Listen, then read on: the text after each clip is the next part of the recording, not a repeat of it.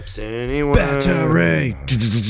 Battery. Maps anywhere. Maps anywhere. You know what term I hate? Maps anywhere. Fitness on a budget, because usually that means crappy workouts. But we have something for you.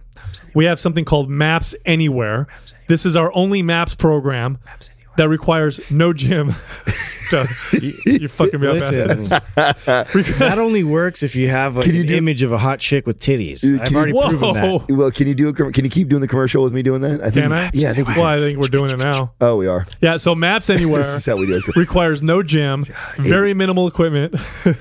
ABC's never going to pick us up. Basically, rubber bands and a stick. And it's programmed expertly. It's very inexpensive. It's under $100, but it's broken down into phases. You could do this workout at home and get incredible results. We've had great feedback from people who've done this program. Well, more importantly, I want to share with how I think most people are using it. You know, we intended it that way because we thought, there's this huge need for people who don't have access to a gym. But in reality, almost everybody who's purchased it actually owns one of the other Maps programs. They use it together. They do it on the road too. Yes. Yeah. Or literally 2 days ago. Spend time away from the weights. 2 days ago, I did not. Katrina and I were both like, it was 5 o'clock. We had a long day already, and we were going to go to the gym. I'm like, you know what? Let's just do one of our Maps Anywhere programs. We got in the garage, grabbed the bands out, and we literally did a at home pump workout. up an amp session. Yeah, there you go. Yeah, it's very effective. It's surprisingly intense. Very, very good workout. MindPumpMedia.com. It's our Maps Anywhere program. That's right. If you want to pump your body and expand your mind, there's only one place to go. Mind Pump. Mind Pump with your hosts, Sal DiStefano, Adam Schafer, and Justin Andrews. I feel like my sound knowledge has increased from hanging out with Doug because I would have never even thought there was anything wrong with that. But because you pick up on all these little nuanced little because he's so anal about stuff when he's like, no, it's not right. I'm like, what is he talking about? There's a helicopter in the background. I'm like, what holy do you shit, there is. Hashtag Doug Anal. Yeah, but now that he is, it's got me trying to pick That's up. going to send you down a weird hole. That's all I got to say. No pun intended. Oh god. Bing bong. Oh god.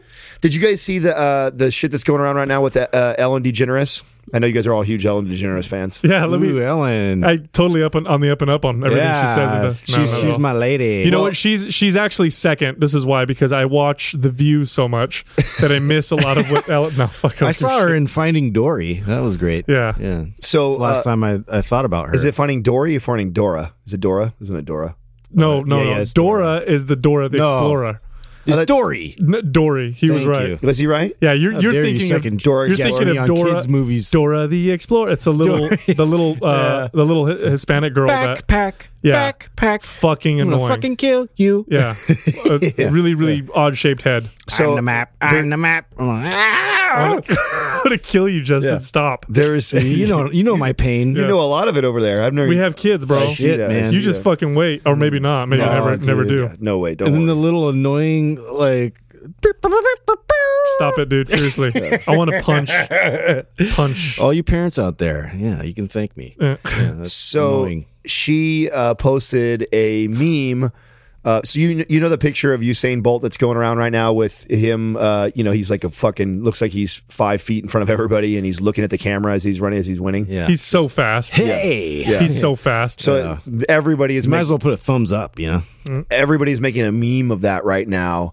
And so Ellen did. So Ellen does a meme on there, and she photoshopped herself riding on his back, and it's perfect because his arms back like this, so it looks like he's kind of holding her. And she says, I found a way. It's something like I found a way to get my errands done faster or something like that. And obviously referring to he's the fastest man in the fucking world, right? Just funny. Wait a minute. Funny idea. Don't tell me. Did people make up social justice warriors came out of the woodworks? Did they find some reason to have a problem with that? Oh yes, bro. You're kidding me. Oh yeah. And of all people to come after, I mean, this woman's dealt with that her entire life, dude, with bullshit, with right. coming out of the closet and shit like that. Like, so if anybody is like understands what it's like to be a minority and shit like that, like, so to think that she has some racist intentions. Is that what they said? Yes. Dude. Wait. What was what was racist about that? The fact that a black man is carrying a white woman around, and they were like it was referencing slavery. Wow, that's a jump. You have to go real. That's reach. That's a reach deep stretch. Really? Oh yeah, it's all over. I'm just going to say this right here and now. She had to come out and say a statement. I'm going to say this right here and now. Black, white, purple, I don't care.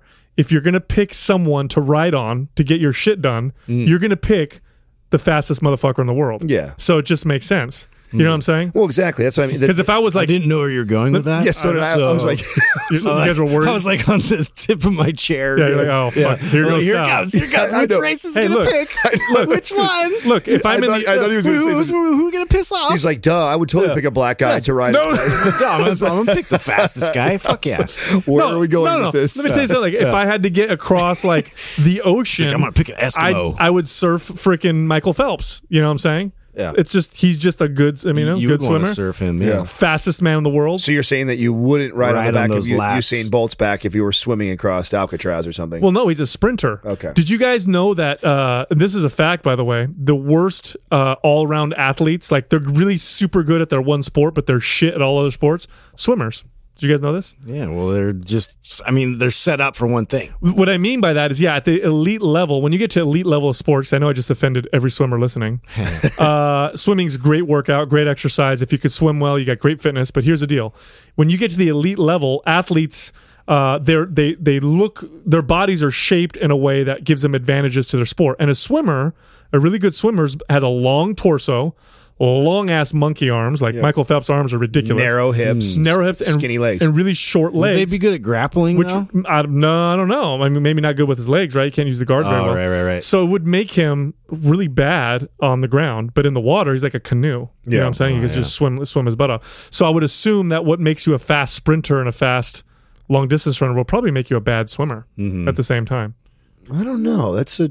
Well, long distance runners. I don't know if bad would be the right word. Well, what I mean is you wouldn't have the body type to. Maybe at a disadvantage. Yeah. Yeah. You know what I'm saying? Well, I think at the elite level, like you're saying. That's what I'm saying. We're every little. We went thing over this a long time ago with that whole talk about, how people are sort of like not being farmed, but like you could kind of figure out like based on how you're set up. Yeah, like, they call what it you'd be best at. They call it the democratization of sports. Well, and then you have people like me who are terrible at all of them. Exactly. It would be interesting to see That's exactly what I was gonna say. if you put Usain Bolt in a pool with Michael Phelps, how bad he would beat him.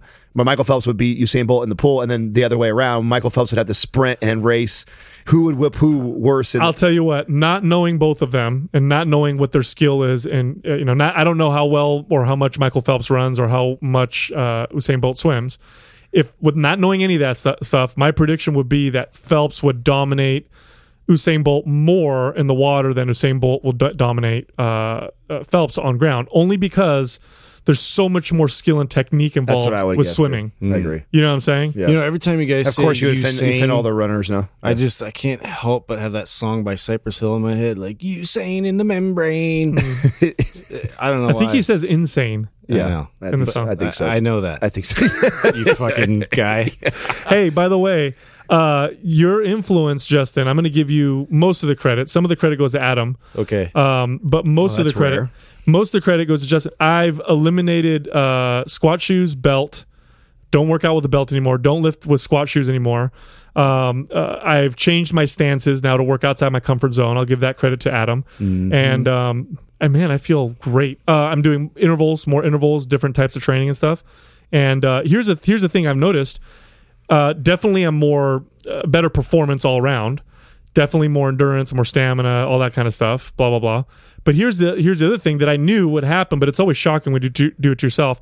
My body looks better. I'm looking more aesthetic, and I'm actually building more muscle at the same time. Yeah. You know what I'm saying? Yeah. Like today, I did squats with the wide stance, which is hard for me because I always do things narrow, and my hips are real tight. But at wide stance in my chucks. Yes, I did buy chucks, by the way. Yeah. Yep. No belt. Also credit to Adam. The chucks. Well, just working on your style in general. I see. He has been influential. The picture that you posted the Do I other look day, better now? dude, that was the most handsome picture you've ever posted. Really? Yeah. 100%. Yeah. Read the comments. Did it give you the stiff nipples? No, it didn't give me that, but I looked at you and said, well, fuck. I was like, and you're an attractive man. That's what I'm looking you're for. already an attractive man. You know we're all molding into the same guy, right? But when, right, we are, right? That's what's happening. We're all taking each other's best qualities, Yeah. or worst. My vocabulary is going through the roof because of Sal. Yeah, I'm glad Whoa, excuse me. Stop talking so much, Justin. Someone commented under my picture. I don't know if you prompted them, Adam, or if they just said it themselves. I like to prod. But they said there's something like, "Wow, you look really good.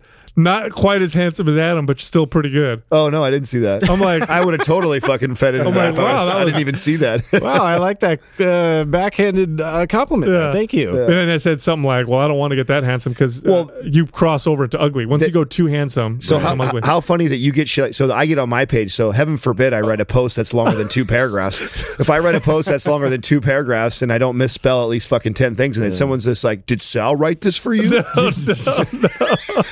Listen, you fuckface. More than just a body. Oh man, what are we gonna do? Hey, I saw this thing this morning on Today's Show, and it was kind of neat to see. It's obviously was a huge fucking promotion for Walmart. This guy's lost over 200 pounds, and all he did at the beginning. He's now lifting weights and he looks great. But all this guy did was he walked to Walmart to get it. This is why it's a promo for Walmart, to get his food. This sounds a lot like Jared. Hopefully he's not into kids. Oh my god! Watch your children. Watch out. So that's so bad, bro. That's how it all starts. That's all I'm saying. He walked to Walmart, and I can't remember the amount of miles. I think it was a few miles. It wasn't a lot, but it was a good amount of distance. And he did that 3 times to get the food for the meal that he was going to make. Oh, so before And breakfast, yes, walk, go. get my breakfast. Walk, get my lunch. Walk, get my dinner. Yeah, that makes sense. That's actually a brilliant strategy. I thought that's why I wanted to share, because we just recently, I just recently did a Periscope talking about NEAT, HIIT cardio, all these different things, and people are like, I don't understand why you don't do cardio. Explain the science behind why you don't. I'm like, it's not like there's science behind not doing cardio is better than doing cardio. It's like focusing more on your NEAT is a much better way to do something consistently, because doing an hour of intense cardio, sure, maybe you love doing that, but it's still not a realistic thing to be able to. I also feel like when people do cardio, it's like the scheduled block of time that they have to do, which seems so much more daunting than just saying, I got 10 minutes, I'm going to go for a walk. Or now I have another 15. If you think of all the little tiny breaks that you have throughout the day, then it makes more sense that it can become more consistent. You know what I mean? Or just making like a decision like that. Like he could totally have gotten his car and drove there.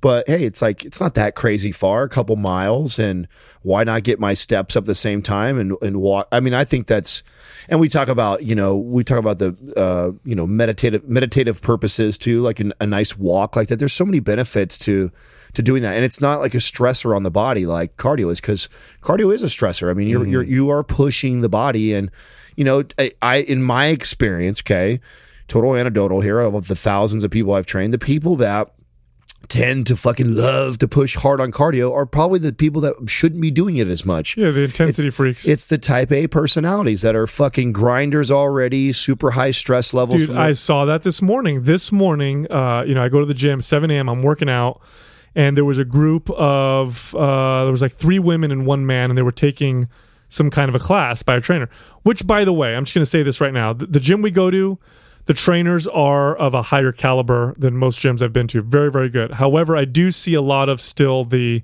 like yelling at the clients, and I don't blame the trainers.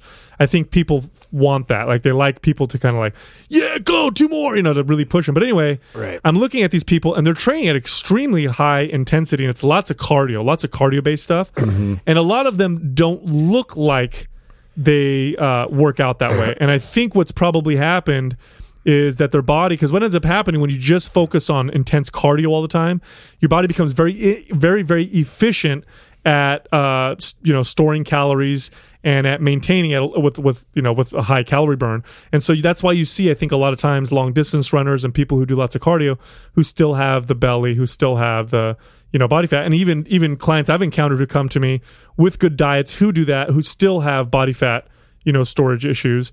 And I think it's just You're just making your body adapt so that it becomes more super efficient with its calories, aka slower metabolism. Well, it also it's something that you when you push like that. At least once again, this is going back to my experience with all my clients. Right, when you push really hard like that, doing cardio for a half hour at a time, something happens mentally that tell people they did this hardcore workout, and so they think that they can get away with different food choices now, where if you didn't do any cardio all day long and all you did was just a normal walking day, I feel like those people are a little more cautious about these because they feel like, oh, they didn't push really hard. The people's I guess what I'm trying to say is people's perception of that hour work they do in the gym is much greater than what it really is doing. They definitely have a misconception as far as like how many calories that actually equates to, not necessarily like the amount of the calories, but like the overall movement for the entire day. Like they're trying to condense it into this period, this one little window of like an hour, whereas the entire rest of the day, maybe they're working a job where they're just sitting down all day long. And then they think that like, well, if your average person like asks this person, like maybe it's like their friend or family member is like, do you work out? Yeah, I work out. I work out like 5 times a week. Right. But that's like 5 hours a week. Yep. Right? Where's the rest of the activity coming from? Right. Okay, that's a tough thing to swallow. That's a perfect example of comparing the guy who we're talking about right now who went to Walmart 3 times a day. The guy who went to Walmart 3 times a day had to walk several miles back and forth, and just walking, that's it. That one day he did that, it would probably equate to as much calorie and fat burning as the person who did 5 hours of cardio spread out over the week, because that's the only time they get in there and they move. Right. Really. It's comparable, but I think you touched on something very important, is the psychological component, and we need to. Nobody talks about the psychological component. Everybody talks about this way's more effective versus that way, and they throw away the psychological component. But what you said was brilliant, and it's a fact. Look, I know for myself, when I work out really, really, really, really hard, I am far more likely to eat something that I probably shouldn't. It's just the way it works, and most people are this way. And if we need to make sure that we take that into consideration, because it's that psychological component that screws us up. Sure, the hard workout burns more calories as within that same period of time as a lighter workout, but we're not taking into account the fact that it makes you more likely to eat a high calorie bad meal afterwards. Oh, of course, 100%. Oh my God! I think it tore off some skin. The Eagle has landed. Chimera Quaff! Today's Quaff is being brought to you by Chimera Coffee. It's the only coffee that is infused with all natural nootropics for a cleaner, calmer, and more focused buzz without the crash. Click the Chimera link at mindpumpmedia.com and input the discount code MINDPUMP at checkout for 10% off. It's the motherfucking Quaff. The Eagle has landed. Quee-qua. The first question is from Jay Swolree. Can you talk about band distractions for increasing mobility? Well, that's funny. Band distractions. So just shot a video regarding this. Sounds like sublime. Is this you're doing a stretch and someone just whips a band at your face, distracts the shit out of you? We actually hold on a second. So band distractions. That's the terminology used by Kelly Starrett. Is that who used that? Okay. I know he definitely uses it. I don't know if anybody else does. I know he's probably been one of the. He's sort of the coined guru, the mobility wad, and all these kinds of I love his shit though, for sure. Yeah. So band distraction, what you're doing with a band, or actually what you can do with any kind of resistance, is activate the opposing muscle from a muscle that you're trying to increase range of motion. And it uses a process called reciprocal inhibition. So to give you an example, if I want my tricep to relax, all I got to do is activate my bicep. And reciprocal inhibition says that the muscle that is being activated will cause the opposing muscle, the opposite muscle, the one that does the opposite movement, to relax. We actually shot a video of a hip mobility movement that Adam was showing us, and it should be posted on our YouTube channel when this episode airs, Mind Pump TV on YouTube.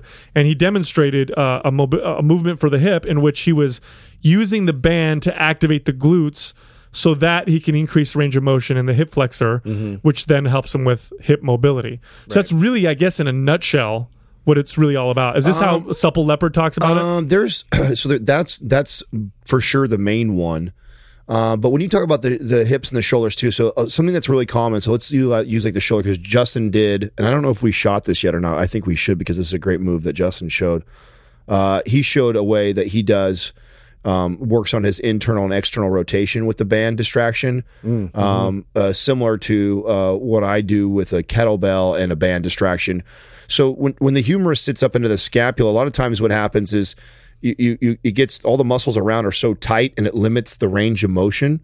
And so by creating the distraction, we just kind of separate the humerus out away from the scapula a little bit, and then we start to try and... We're creating a better track for it. Exactly. You're creating more better track, and now it's a little more... We're trying to mobilize that, and a lot of it is, of course, a neurological disconnect, that those surrounding muscles are not... So this is why I see it as sort of training wheels.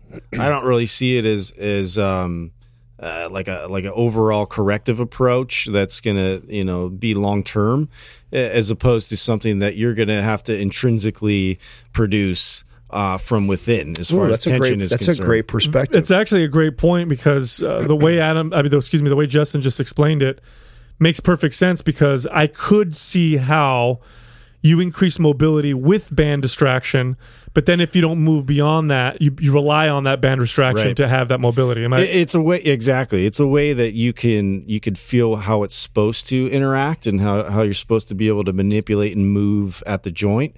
However, you want to train neurologically how to produce that same movement and how to increase range of motion through that tensile support. And when you say that, you mean it more intrinsically, like you mean like isometric, like an isometric, or even like a dynamic tension. So you are creating that same response you would get in an isometric position, but now you're still having slight movement and articulation there. An example of this, years ago, I had a lady that I was training, and she had really, really bad shoulder impingement. It was almost frozen shoulder. It was pretty bad, pretty limited range of motion.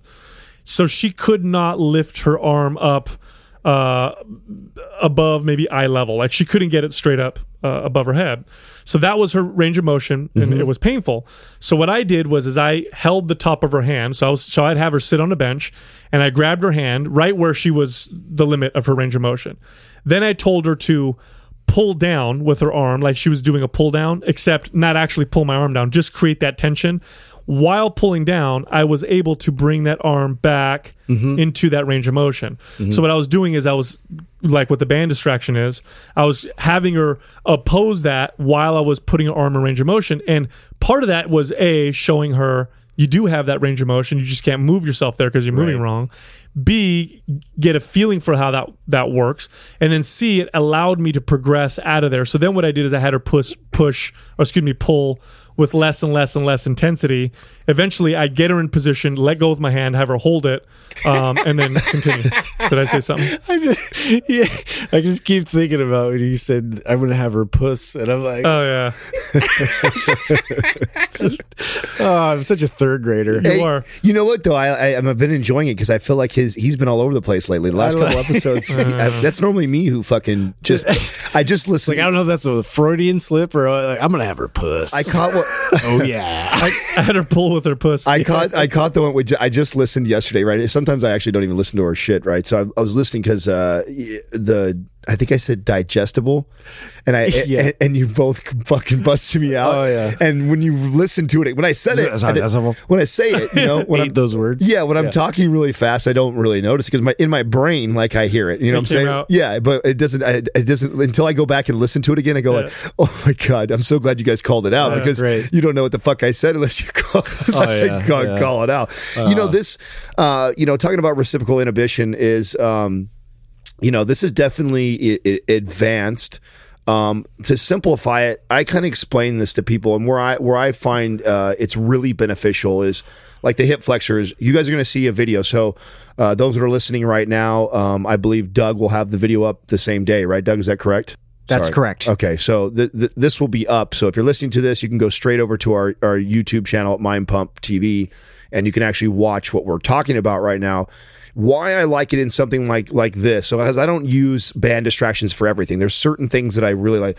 The hip flexor was one of the ones I really like because the idea that flexing the antagonist or the opposing muscle, which in this case would be the glutes firing, right? So you're really having to fire the glutes in order to relax the hip flexor. I find it really beneficial with muscles that are really overactive. Yeah. Well, hip flexors are a pain. They're just a pain in the ass. It's like one of the most common. difficult. Yeah. It is. It's one of the most overactive muscles on everybody, right? It's just super common because we're constantly, I mean, we're all in a flexed position right now, right? So they're constantly being contracted. And so when something is so overactive, yeah, we know we need to stretch it, right? But sometimes it's hard because it is so overactive. So doing something like that really, really helps release it and do it. Where like Justin was saying, like, I'm always trying to do it myself. I want to intrinsically do it myself if I can.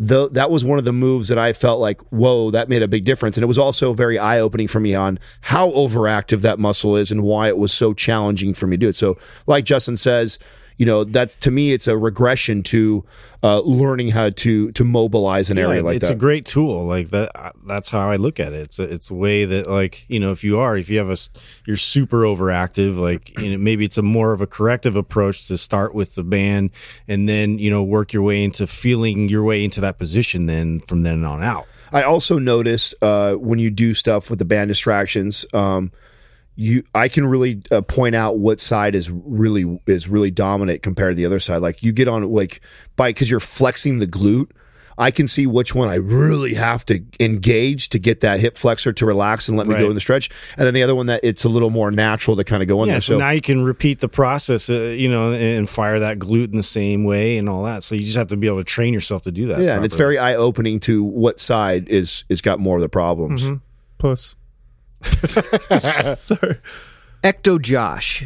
He's asking about prioritizing health and fitness and losing friends and how to balance the two. Oh, okay. This was a little bit longer post. I remember. If it's affected, relationships we've had with people.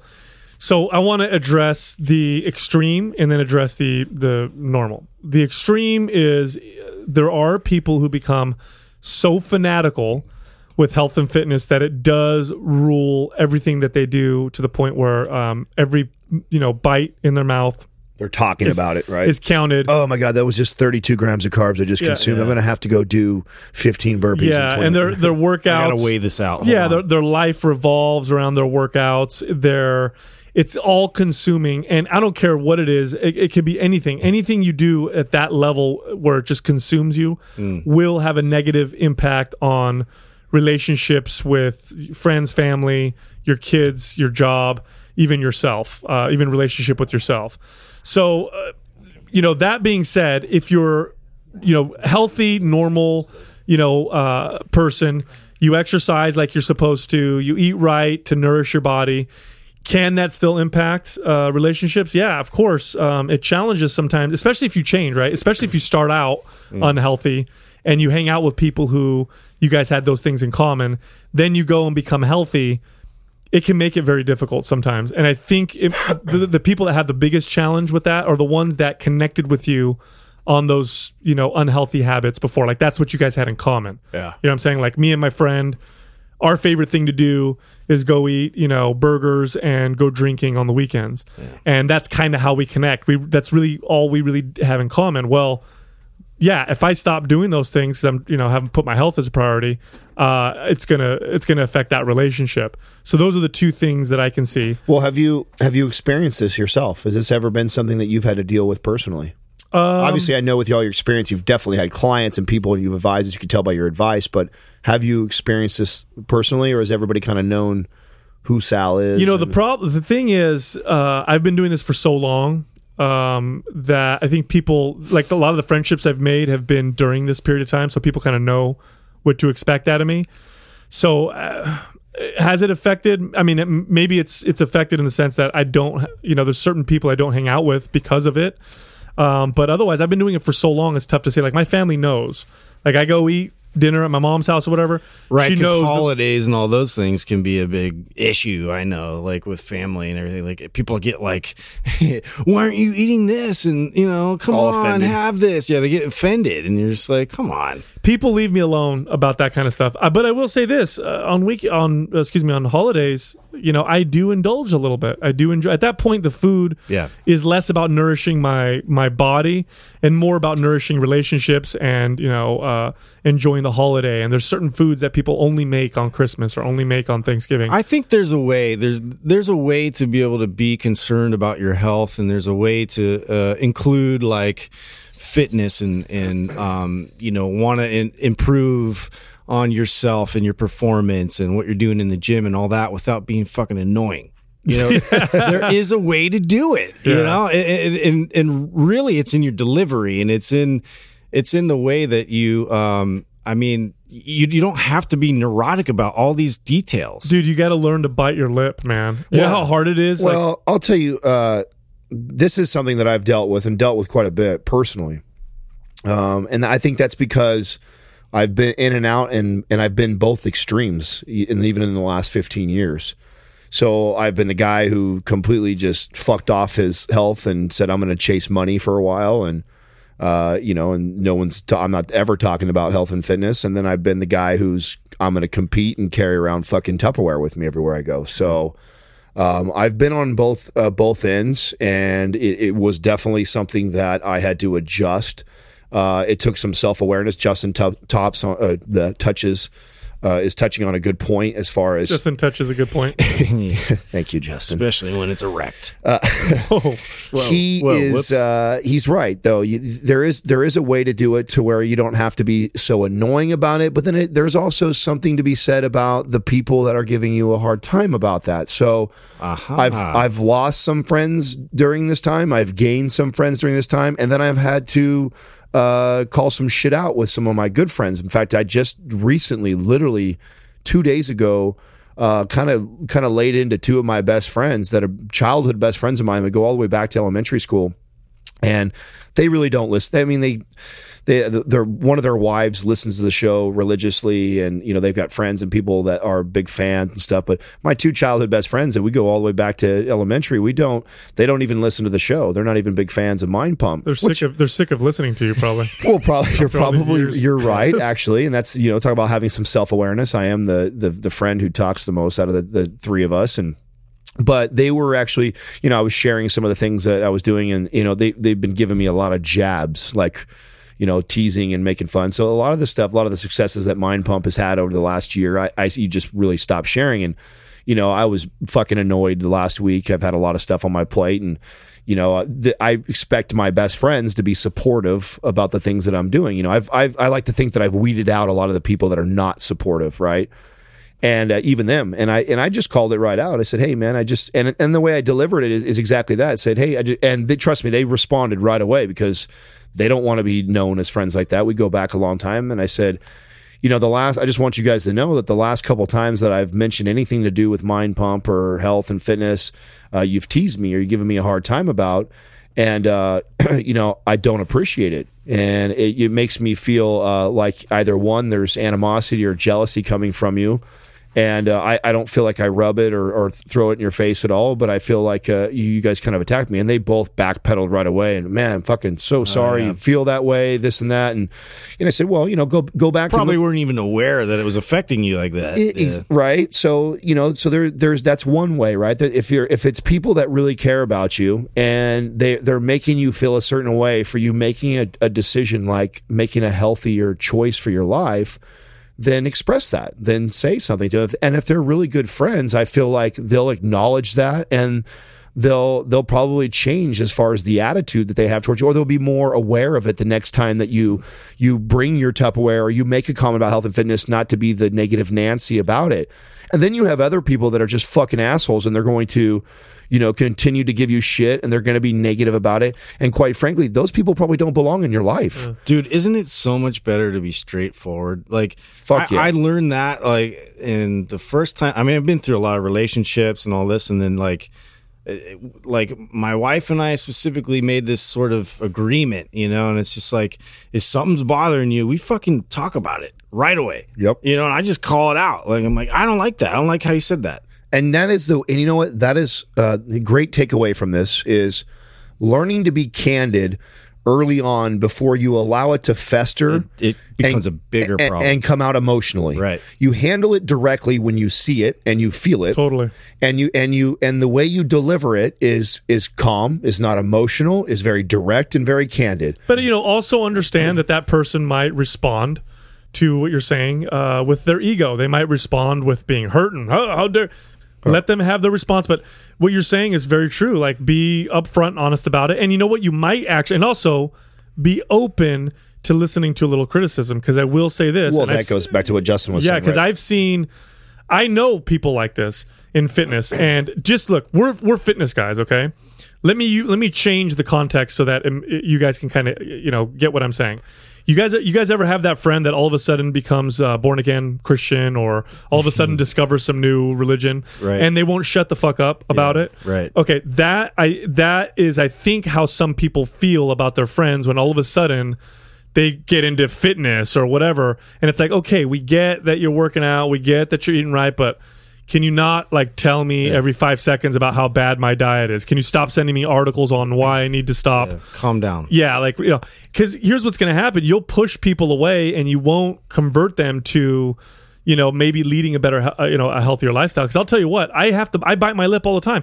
I'll be around people all the time and I'll see what they're eating or some of the things that they're doing. And my nature is to want to comment or say something, not because I think I'm better, but it is. My expertise is in fitness. Well, it's your passion and you're educated and on I love it, and you want to share. So the best way to influence them is to just make your decisions. Thank you. And let them watch and see what you do. Completely. 100%. So that was leading me to what happened to me when I had fallen out of shape. I started to get back in shape for probably a solid 8 months to a year when I was going for my transformation. So when I was going from fat to fit, and I was carrying my food around and, I don't want any alcohol, I'm good, or I'll pass on the cake. And I mean, boy, I took it all, man. I mean, everybody razzing me and giving me shit all the time. And, what I did was I didn't allow, and a lot of this was family, right? Family and friends. These are close people to me. And at that time, they don't see the vision. They don't know what I'm doing. They don't know the goals behind everything. And that's okay. I don't need them to, and I don't need to express it to them. It's for me. It's not for them. And you need to have that attitude about it is I don't need to try and close everybody on why they need to like what I'm doing or okay with it. I need to be confident in what I'm doing and okay with it to a point where I don't need to talk about it. I don't need to express it. I'm just going to fucking do it. And you know what happens after about a year or so of being that consistent person who does it? Well, people probably come to you then. Fucking A, they all do. They all want to know now. Now they're all the opposite. They all fucking want to know exactly what you did and oh my God, and help me with this. And, and now when I go to the family barbecues and stuff, everyone calls me to ask what we should make, what can we have or what can we make for everybody, you know what I'm saying? So we have some healthy choices, or should we do this or should we do that? And mind you, everyone's still drinking and doing their thing, but they respect now what I've done. And then also the way I did it was I wasn't forcing it on them. I wasn't looking at them like, oh, you're going to eat that, or oh, you're going to be that way. So like Justin said, you need to be a little self-aware on, are you that annoying fucker who does that all the time, who wants attention for what you're doing? And so you're putting it out there. I don't try and I wouldn't carry my six pack bag around so people could see it. I kept it in my car, you know what I'm saying? Yeah. I kept it in my car, and when I needed to go eat, I went and got it, and then I got the food out of it, and then I ate. I wasn't like some people, they wear it like a badge of honor, right. I'm carrying my food because I'm serious about my health and fitness, or no, I don't want to. I'm not going to announce it to everybody. All smug. You do need to consider the dramatic transformation it is when someone does embark in a serious way on health and fitness lifestyle. Somebody who's the average American who eats crappy, who doesn't exercise. Then they go and they're like, okay, I'm going to take this serious. You're changing. You're in a very fundamental way, and it's going to challenge the relationships around you. It's no coincidence that divorce rates among couples skyrocket when one person in the relationship decides to lose weight and get in shape and the other person doesn't. This is a real statistic. You can look it up. When you have two obese people who are married and one of them gets gastric bypass surgery or loses weight on their own or whatever, the divorce rate goes up quite a bit, because you fundamentally have changed who you are. It changes a lot of times how people view you, of course, and it might even change your personality a little bit. So there's a lot behind this question that you need to consider. But it's a very good question, and I think it's something that everyone kind of deals with it to all levels and extreme. And I challenge you. Out of all the things that we've said, because it will happen, right? Somebody, whether it be a family member, a friend, somebody close to you, is going to say something in regards to this, right? They're going to give you a snide, snarky comment back, or tease you, or make fun of you. I challenge you, the next time that happens, instead of either one, suppressing it, bearing it, getting all upset about it, or firing back at them and debating them, is to just silence yourself for a moment, look back at them and say, can I share with you how that makes me feel? And then when they look back at you and say, huh, or what? And then you get to explain, and you say, when you say comments like that to me, when I'm in the middle of trying to better myself, I'm trying to make healthier choices, it's not easier for me. It's not something that just comes naturally. I have to work at this. I want to have the cake. I want to have the beer with you. I want to skip the gym and go fucking party and do drugs or whatever the fuck they're doing. I want to do all those fun. Yeah, man. Yeah. I want to do all those. I want to do all those fun things too. But to be honest, I'm trying to work on myself right now, and I'm trying to better myself. And you're my family, or you're my friend, and you make a comment like that. Mom, I want to do drugs with you too. Come on, Dan Bilzerian. Well, I know you guys are teasing, making fun of it. I'm trying to teach these people on how to be better communicators. And, and instead of getting caught up emotionally and allowing a joke like that to just kind of blow over, like address it and say that when you never like debate semantics, right? So don't get into like, you said this, I said that, she said that. Get into that's about how you feel. This is how I feel when you say something like that. And, being that you're my best friend, or being that you're my girlfriend, or being that you're my uncle, is that what your desired outcome is? You want to make me feel insecure and feel like an asshole for doing this? Is that what you're trying to do by making fun of me like that? I just want to understand this. You say that shit to somebody and watch how they fucking react. And you got to do it without all the emotion, though. Don't allow it to build up. Don't allow people to keep, burdening you with all this shit, and then you fire, and then you fucking are mad, or then you're all hurt, or you're crying, or you're making a big deal. Like, it happens. The moment it happens, address it, and address it from a feeling standpoint. Watch what happens. Or just like, hit your chest and be like, you mad, bro? We know who the better communicator is out of this group, obviously. Come on, man. Ricky the memes. Yeah. Ricky Rondonet is asking, is it really bad to lock out on each exercise, or is that just a myth?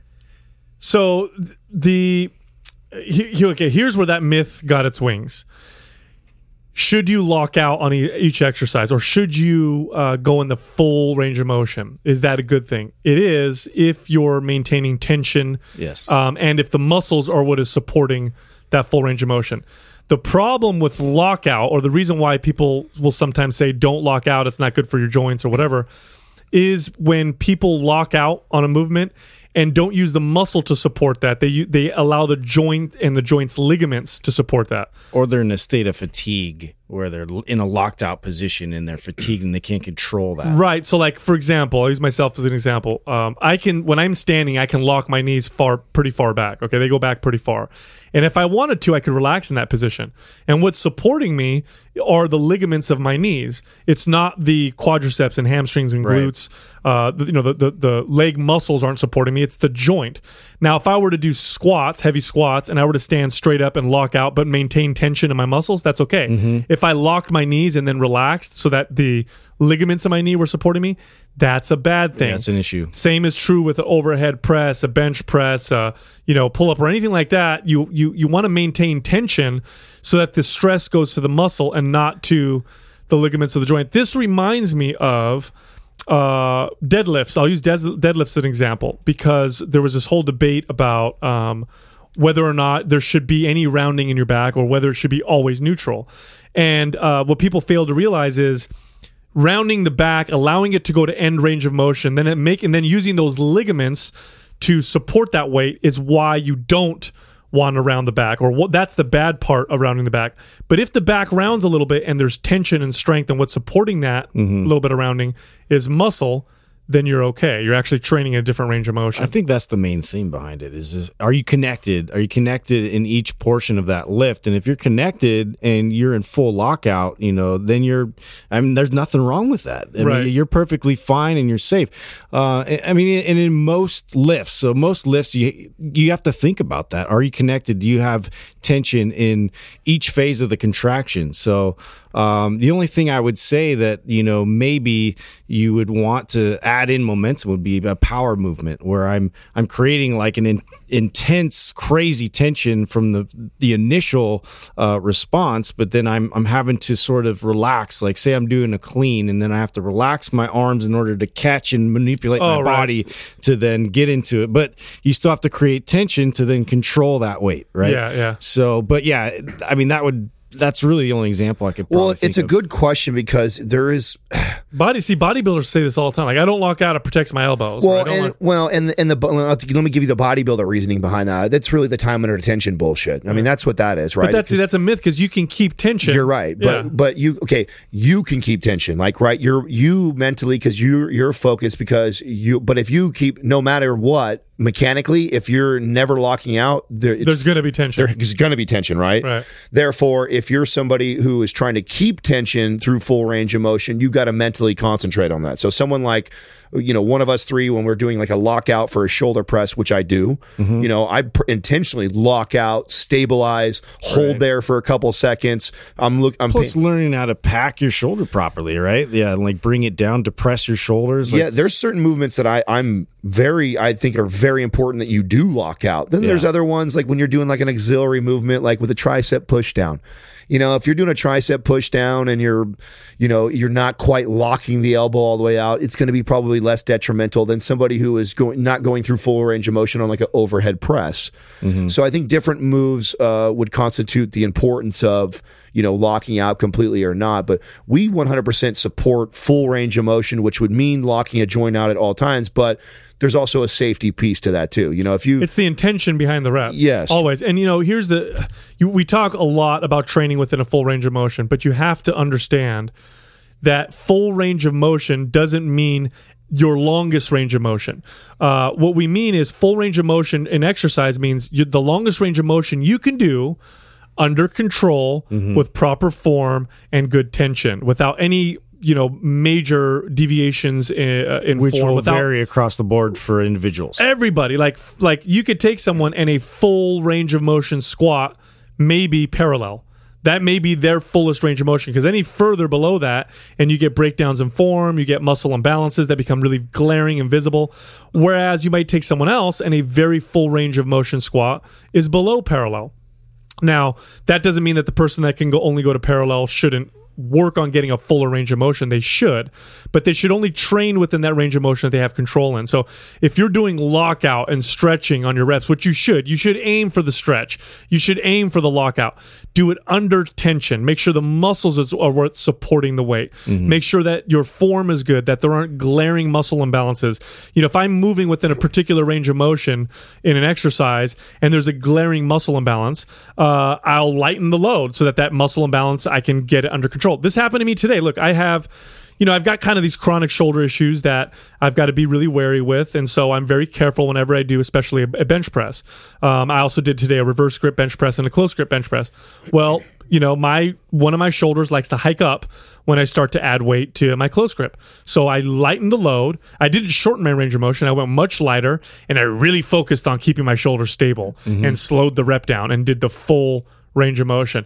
That's going to get me much further than training outside my range of motion or, not locking out or just trying to move the weight. Right, because if you think of, if you're doing these half reps or you're doing these short, you have to think about the patterns you're establishing. And so you just have to be conscious of that. Yeah, sure, there might be a place for that if you're in a phase where maybe you're doing something like where we're focused more on sarcoplasmic hypertrophy or we're just focusing on the pump or whatever it is. It's a different adaptation I'm trying to seek. However, you don't want to make patterns consistently, throughout your day that all of a sudden, before you know it, you're not going to be able to have the same range of motion you used to because of the way that you're training. Dude, I see guys who, for whatever reason, the way they press, especially presses, this is like big with presses, they stop 3-4 inches short of lockout on overhead press and bench press. They just always work out this way. You have them trained to full lockout, and they can't with the same weight. They can't do it. Oh, they definitely with the same weight. They can't with like half the weight sometimes. No, and it's because you got to remember this. Your muscle, the adaptations you get with your muscle are relatively specific to how you train them. In other words, if I train within 6 inches of range of motion, most or much of the strength gain I'm going to get when I do gain strength in this exercise is in that 6 inches. Anything beyond that, and there's a little carryover, but it's pretty dramatic to how much carryover you don't get into those extra inches of ranges of motion. So it only makes sense to train, of course, again, safely, properly, with good tension, in longer ranges of motion. Does that translate into better, more functional strength? Of course. If I can move the same weight 8 inches versus 6 inches, it's going to give me much more functional strength. Does that translate into more muscle? It also does that as well. And I'm also keeping time under tension in a longer range of motion, indirectly burn more body fat. I mean, the benefits go on and on. So should you lock out? Yes, with good form, under tension. The muscle is what's supporting the weight, not the joint. ASAP Bob is asking your thoughts on post-workout ice baths and massage for performance athletes. So I'll start with the ice bath part. You would be surprised at what the studies actually show. Because I used to do this when I would train double days, or I would love hopping in the ice bath after a good, really hard session. So studies are mixed. Believe it or not, with strength training, some of the most recent studies show that an ice bath following strength training workout actually reduces the adaptation that you get from the strength because training. the fact that you're bringing down the inflammation so fast, so hard, or what? Is that the science behind it? It is, and what you need to consider is the damage and the soreness and the inflammation and is part of the process of growth and adaptation. Goes back to your ibuprofen, that study that you brought up a long time ago. 100%. The study Justin's referring to is showing that when athletes consistently use non-steroidal anti-inflammatories post-workout, they have their strength gain. They have worse strength gains. In other words, they don't gain as much strength, and over time, they're actually increase their risk of injury. This same thing with the ice bath. The inflammation that happens post workout, the soreness, all these things that happen are actually why your body adapts and gets stronger. That damage, those signals are what's telling the body to get stronger, to increase protein synthesis, to build muscle. Because what your body's attempting to do is it's attempting to prevent that same damage from happening the next time you work out. Your body's trying to adapt so that you don't, get the same level of inflammation the next time. And then, of course, you're stronger and you add weight. And you what about recovery? Yeah, okay. So let's talk about mid game. Let's say I'm just kicking the shit out of myself. I'm on it's halftime, and I decide that, I'm going to wear one of these like compression cold sleeves or whatever they have now that really lowers your core temperature. And then again, I go back into the second half. I feel like, I feel rejuvenated. I feel like I've recovered. Well, at that point, the inflammation is inhibiting performance at that moment. I was just going to say, I think the devil's advocate part that I wanted to play with what you're saying is that comparing sports performance and comparing someone who's trying to build muscle as their primary focus adaptation, I would think would be different, because if the inflammation and the soreness is hindering my performance, that now takes precedence over, okay, if I would have just allowed my body to take its normal course, I would build more muscle, or I would adapt I would adapt more efficiently, versus I care more about the ability the next day to go into something and perform. And that's where when I said the studies are mixed, it seems that with endurance athletes, there is some benefit to this. With strength athletes, there's some detriment. There's two kind of schools of thought here, okay? One school of thought says don't use the ice bath because you're interrupting the body's signal process to adapt. And adaptation is all of it, all athletic performance, stronger, more endurance, all that stuff. The other school of thought says the ice bath reduces some of those inflammatory effects, therefore you can work out harder than you did before, and it makes up the difference. This may be why ice baths have shown some benefit for extreme endurance athletes, because, as we all know, nothing causes more stress on the body, oxidative and otherwise, than these extreme endurance sports. Like, I could go lift weights really hard for 40 minutes versus, running 15 miles every day. Like the long distance running or biking, that cumulative effect is very, very damaging on the body.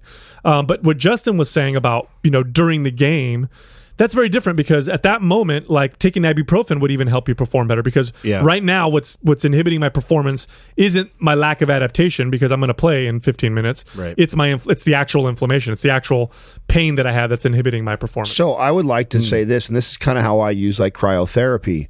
It is not something that is in my daily regimen. Not saying that you couldn't do that, but it's not in mine. I tend to use it when I feel like I really need it. Like if I feel like it's going to hinder my next 2 workouts because I'm so fucking like if sore. Perhaps you need to dampen the signal a little bit because you might have overreached. Yes, exactly. If I've overtrained myself, which basically whenever we're really sore like that, it is technically a sign of overtraining. Right. It's an indication. Yeah, if you are like chronically sore, that's a sign of overtraining. Right.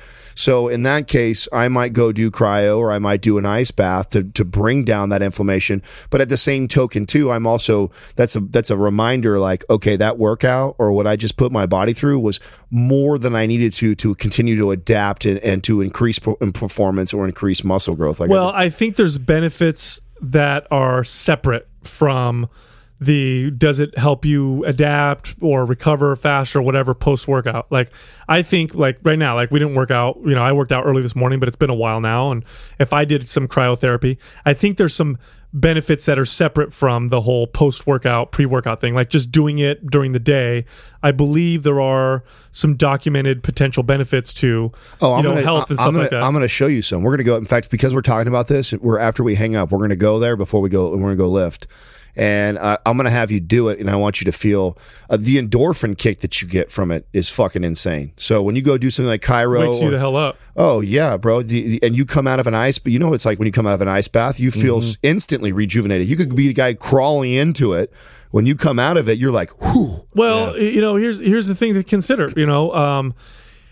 We're looking. By the way, these studies really break down things on a kind of minute level. Like, are you going to notice a big difference one way or the other? Maybe. So if you like it, I'd say go for it. But here's the thing you consider also. There's lots of studies that show that getting the body to adapt to extreme temperatures over time is good for longevity. Things like sauna, steam room, ice bath. There's cultures. There's Nordic cultures that for thousands of years they would get in these hot saunas, and they go jump in the snow right after and kind of go back and forth, and there's some science suggesting that may have some beneficial effects. And if we take what we know about the body's systems of adaptation, like in our like things that we like to talk about, working out, fasting, like all these different things, it only makes sense that stressing the body with temperature a little bit and doing it properly could have some have some health benefits. Yeah. Same thing with fasting. Like if I fast for 72 hours, which is like 3 days, right? 3 days of fasting, will I notice a reduction in muscle building? Probably. It's 3 days worth of no food. Mm-hmm. But are there benefits that will benefit me long term? And once I get back what I may have lost over the 72 hours, is the net result that makes positive? A lot of sense. You see what I'm saying? Yeah, for challenging your environment. Completely. Yeah. Well, this is why so I think that's a fucking awesome point, because this is why I intermittently put it in there. I think just like anything else, like you just brought up, that your body would get adapted to even that. After a while, like the even if it does prove, like even if there are studies in camps that show, oh my God, these benefits, this and that, just like every other fucking study that's flawed, it's probably over 4 to 6 weeks, right? They probably took a group of football players, ice bath them for 4 to 6 weeks. The other guys get no ice baths. Well, of course those guys have. That was a new adaptation of their body, and there is some benefits to the hot cold like that. So, but let's take that same person, they ice bath every single time they work out for year on, year out. Like, what are those people getting benefits now in comparison to the guy who sporadically introduces or intermittently introduces it into their routine? Yeah, don't forget, like a stress is what elicits the adaptations that are giving you the health benefit. If you hate that stress all the time, you overcome your body's ability to adapt, and now you're just recovering all the time. So this is true with exercise, this is true with food, and I'm having a little bit of an epiphany here, because the old timers, I got like my grandfather and uncles from Sicily who will always say things like, "Oh, don't worry about it, it'll make you tough." Don't worry about that. You'll get tougher because of it. Mm-hmm. And it's kind of true. Yeah. I wonder if this applies to everything. Like, I wonder if it'd be a good idea to lack sleep, for example. I was just every once in a while, not all the time. All the time it'll kill you, right? It's too much of a stress. But what if every once in a while applying that stress causes positive adaptations of the body, right? What if we could apply that to almost anything? I mean, sunlight is a stress on the body. Maybe we should ask the sleep guy that we were having on. That's a great question. That's a great. Write that down, Douglas. I want to ask him that. Yeah. That's a good question.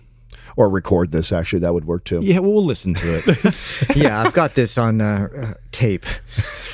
All right, on cassette. On cassette. Pumphead Rob is asking, which coffee is better? Chimera or Caveman? Chimera, because it tastes like money. Boom. Hey, listen, if you like Mind Pump, leave us a 5-star rating and review on iTunes. If we like your review, if it's one of the best ones and we choose it, you will win a free t-shirt. Your chances are actually pretty high of winning a t-shirt. Also, check out our brand new YouTube channel, Mind Pump TV. Some of the best exercise demos and commentary you'll ever see in your entire life. And check us out on Instagram at Mind Pump Radio. Bold statement. You can find me at Mind Pump Sal. You can find Adam at Mind Pump Adam and Justin at Mind Pump Justin. Thank you for listening to Mind Pump. If your goal is to build and shape your body, dramatically improve your health and energy, and maximize your overall performance, check out our discounted RGB Super Bundle at mindpumpmedia.com. The RGB Super Bundle includes MAPS Anabolic, MAPS Performance, and MAPS Aesthetic. 9 months of phased expert exercise programming designed by Sal, Adam, and Justin to systematically transform the way your body looks, feels, and performs. With detailed workout blueprints and over 200 videos, the RGB Super Bundle is like having Sal, Adam, and Justin as your own personal trainers, but at a fraction of the price. The RGB Super Bundle has a full 30-day money-back guarantee, and you can get it now plus other valuable free resources at mindpumpmedia.com. If you enjoy this show, please share the love by leaving us a 5-star rating and review on iTunes and by introducing Mind Pump to your friends and family. We thank you for your support, and until next time, this is Mind Pump.